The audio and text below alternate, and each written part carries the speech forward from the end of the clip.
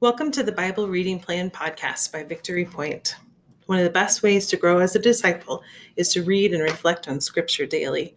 We created this podcast to guide you through our daily Bible reading plan that helps us dwell in God's Word as we grow together in listening to the Spirit.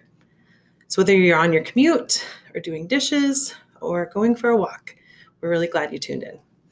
Good morning. Today is Tuesday, April 27th. And as I alluded to yesterday, the little teaser from yesterday's podcast, today is a very special day in the Durr household.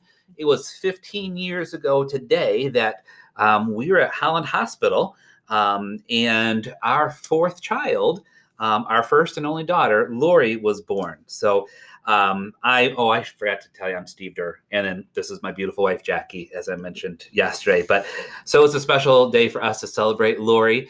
Now, she asked us before we came here tonight if we were going to embarrass her, if we were going to talk about her birthday. So we won't share all the stories about when she was born and just all the embarrassing stories about her. But feel free on Sunday to go up and tell her happy birthday and ask her to share the embarrassing stories from her life. We might not ever come back to this church again, though, if you do that. So so Jackie, on Tuesdays is usually a time where our co-host kind of shares a little bit about how they met Jesus or what Jesus means to them. So can you just share us a little bit about how you met Jesus, who Jesus is to you? Yeah. So I grew up in the church. In the Methodist church, actually. Yeah, I converted her. But yeah, Methodist church down in Southern Indiana, and faith, it was always important to me. Then in high school, I had two youth directors who, they were just awesome guys, and they facilitated a lot of spiritual growth in me. One of the youth group events that we had was we went to a DeGarmo and Key concert. Wow, that's a flashback. Yeah, it's a blast from the past. Big Only time. been good. Yes. So, but the concert was actually in the gym of my high school. And then at the end of the concert, they gave an invitation for people to publicly accept Jesus, like to come down to the front where the stage was. And so I went down and I did that. And I think back, it's really cool that I got to do that at my high school, where I spent a tremendous amount of time. I was there all of the time. So to be able to have that moment there was really cool. Yeah. And then after that, I feel like I became even bolder in my faith. And that really pointed me in the right direction as I went off to college then after that. So this is a little bit about how kind of officially started for me, but it's always been a part of my life. Yeah. Well, I'm thankful that happened to you for many reasons, but also because when you went to college, you got involved with some of those campus ministries I was talking about yesterday.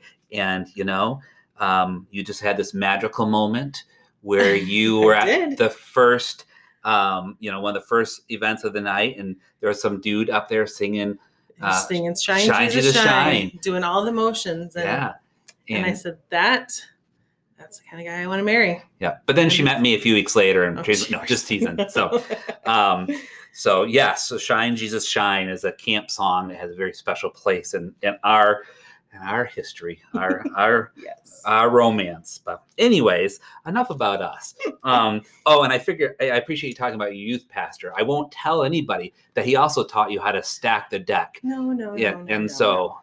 Because youth pastors would not teach their students how to stack the deck playing cards. So I'm sure that never happened. Anyways, all right, I'm derailing us, so I'll reel us back in. Today we are going to read a psalm. Psalm 22, verses 25 to 31. So, Jackie, before I get us even more off track, can you go ahead and read that for us and try to pull us back on track? Absolutely. So, Psalm 22, verses 25 through 31. From you comes the theme of my praise in the great assembly. Before those who fear you, I will fulfill my vows. The poor will eat and be satisfied. Those who seek the Lord will praise him. May your hearts live forever. All the ends of the earth will remember and turn to the Lord, and all the families of the nations will bow down before him. For dominion belongs to the Lord, and he rules over the nations. All the rich of the earth will feast and worship. All who go down to the dust will kneel before him, those who cannot keep themselves alive. Posterity will serve him. Future generations will be told about the Lord. They will proclaim his righteousness, declaring to a people yet unborn, he has done it. So, yeah, as I read that, what jumped out at you as you hear that today, Steve? Yeah. Well, the part that we read is definitely a psalm of praise or a psalm of deliverance.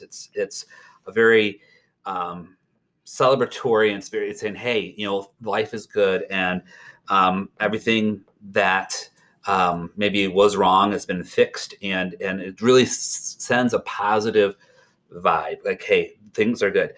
But when I flip back to the beginning of this passage, the first few verses are, my God, why have you forsaken me? Why are you so far from saving me? Now, does that sound familiar to you? Yes, it sure does. Yeah. Where does that sound? I'm leading you on here. So yes. Where have you heard that phrase before? I have heard that when Jesus was on the cross. Yeah, exactly. So this psalm, Psalm 22, starts in a very dark place. And it's actually one of the most quoted psalms in the New Testament. I read when I was looking at the footnotes, but it's this passage, it's the psalm that Jesus quotes when he's on the cross. Now, I don't know if he quoted the whole thing or not, but anybody listening to him on the cross, as soon as he said, my God, why have you forsaken me? The Jewish people at the time would automatically think of this psalm. And as you go through it, it talks about how, his hands were pierced, that people were mocking them. People were saying, and this is David writing it, but, that people are hurl insults at me. They'll say, he trusts in God. Why can't God rescue him? It says, they'll cast lots for my clothes. So everything that's happening to Jesus on the cross is described in this psalm. And so people, hopefully, or maybe Jesus is hoping that they'll connect the dots. And so I just thought that was interesting that that Jesus quotes this from the verse. So we think about it as, he's crying out in anguish, God, why are you forsaking me?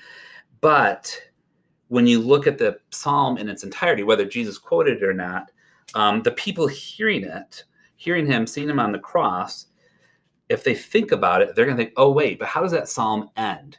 It ends by saying, all the ends of the earth will remember him, will bow down before him. All the rich of the earth will feast and worship.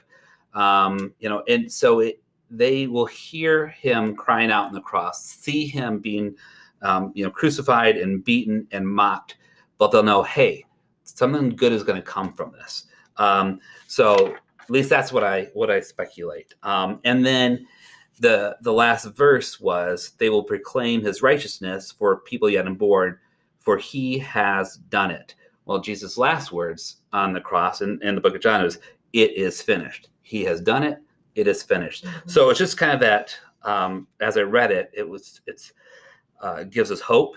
I would think that give people, at the time watching Jesus, give them hope to say, okay, this is horrible what we're seeing, but if it ends like that psalm ends, there's hope there. So I know that maybe was going far off of the deep end, but yeah, no, I don't think so at all. I think it just sounds like, when we read the small section of the psalm, that you noticed that it was really positive, but then in digging a little deeper, then you found how there was so much pain in the beginning of it, and talking so much about Jesus being on the cross, and then knowing that he said that, and how people in that day would have known what he was talking about.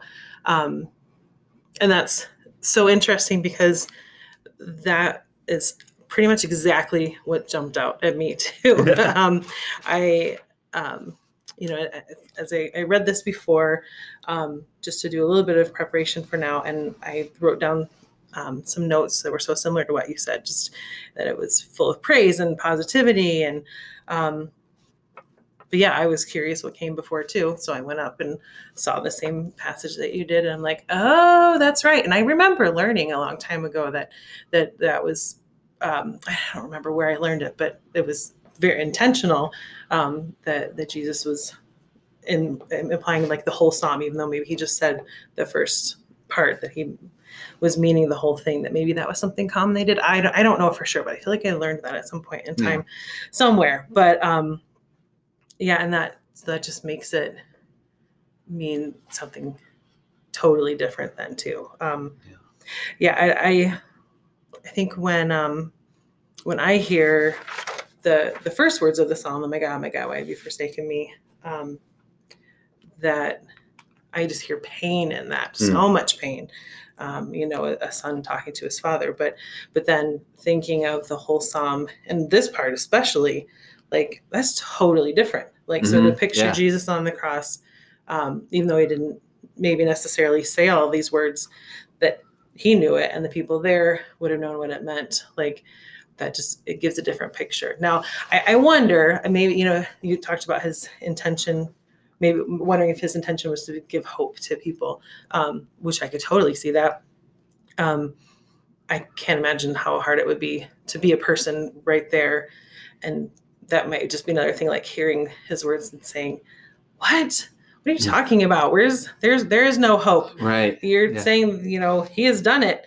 What are you talking about? Like, to be really confused. Like, now for us, it makes sense. But yeah. Well, and maybe it was something that they didn't think about in the moment, but reflecting back on it, years later, it's like, oh, I see what he did there. And I don't know, and not to say that he wasn't crying out in agony and despair because he was being, that was the whole purpose of the cross.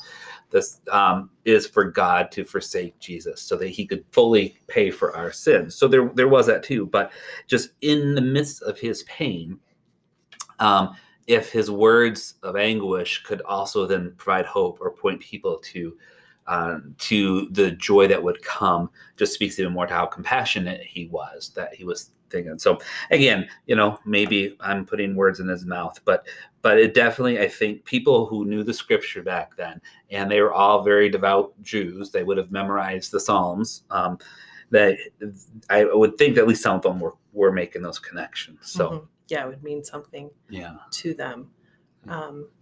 It's interesting that you say they talk about the compassion that Jesus had even in that moment. I'm thinking back to when you and Tom were talking during Holy Week about how, in those last moments, like Jesus probably had like hardly any blood in his body, and how much agony he was in. And even in those moments, to have compassion, like I can't even comprehend that.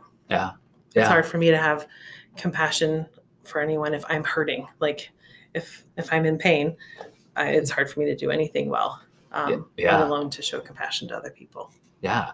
Well, you think about the thieves that were being crucified with him. One was mocking him. The other one was realizing, hey, look, I deserve to be up here. You don't. You haven't done anything.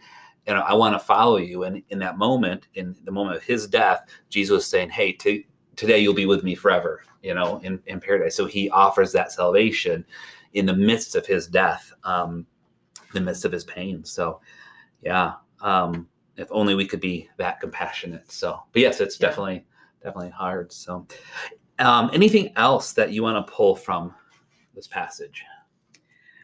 No, I think just, the hope that it gives, and just it's the different picture that I have of, with thinking of the whole Psalm, thinking of Jesus on the cross saying that's nothing different, but that's a picture that's going to stick with me. Yeah. Well, hopefully, ladies and gentlemen, as you go throughout your day, you can think about this passage and find hope in it, even if you are in a dark spot, a dark place where you feel that maybe there isn't much hope.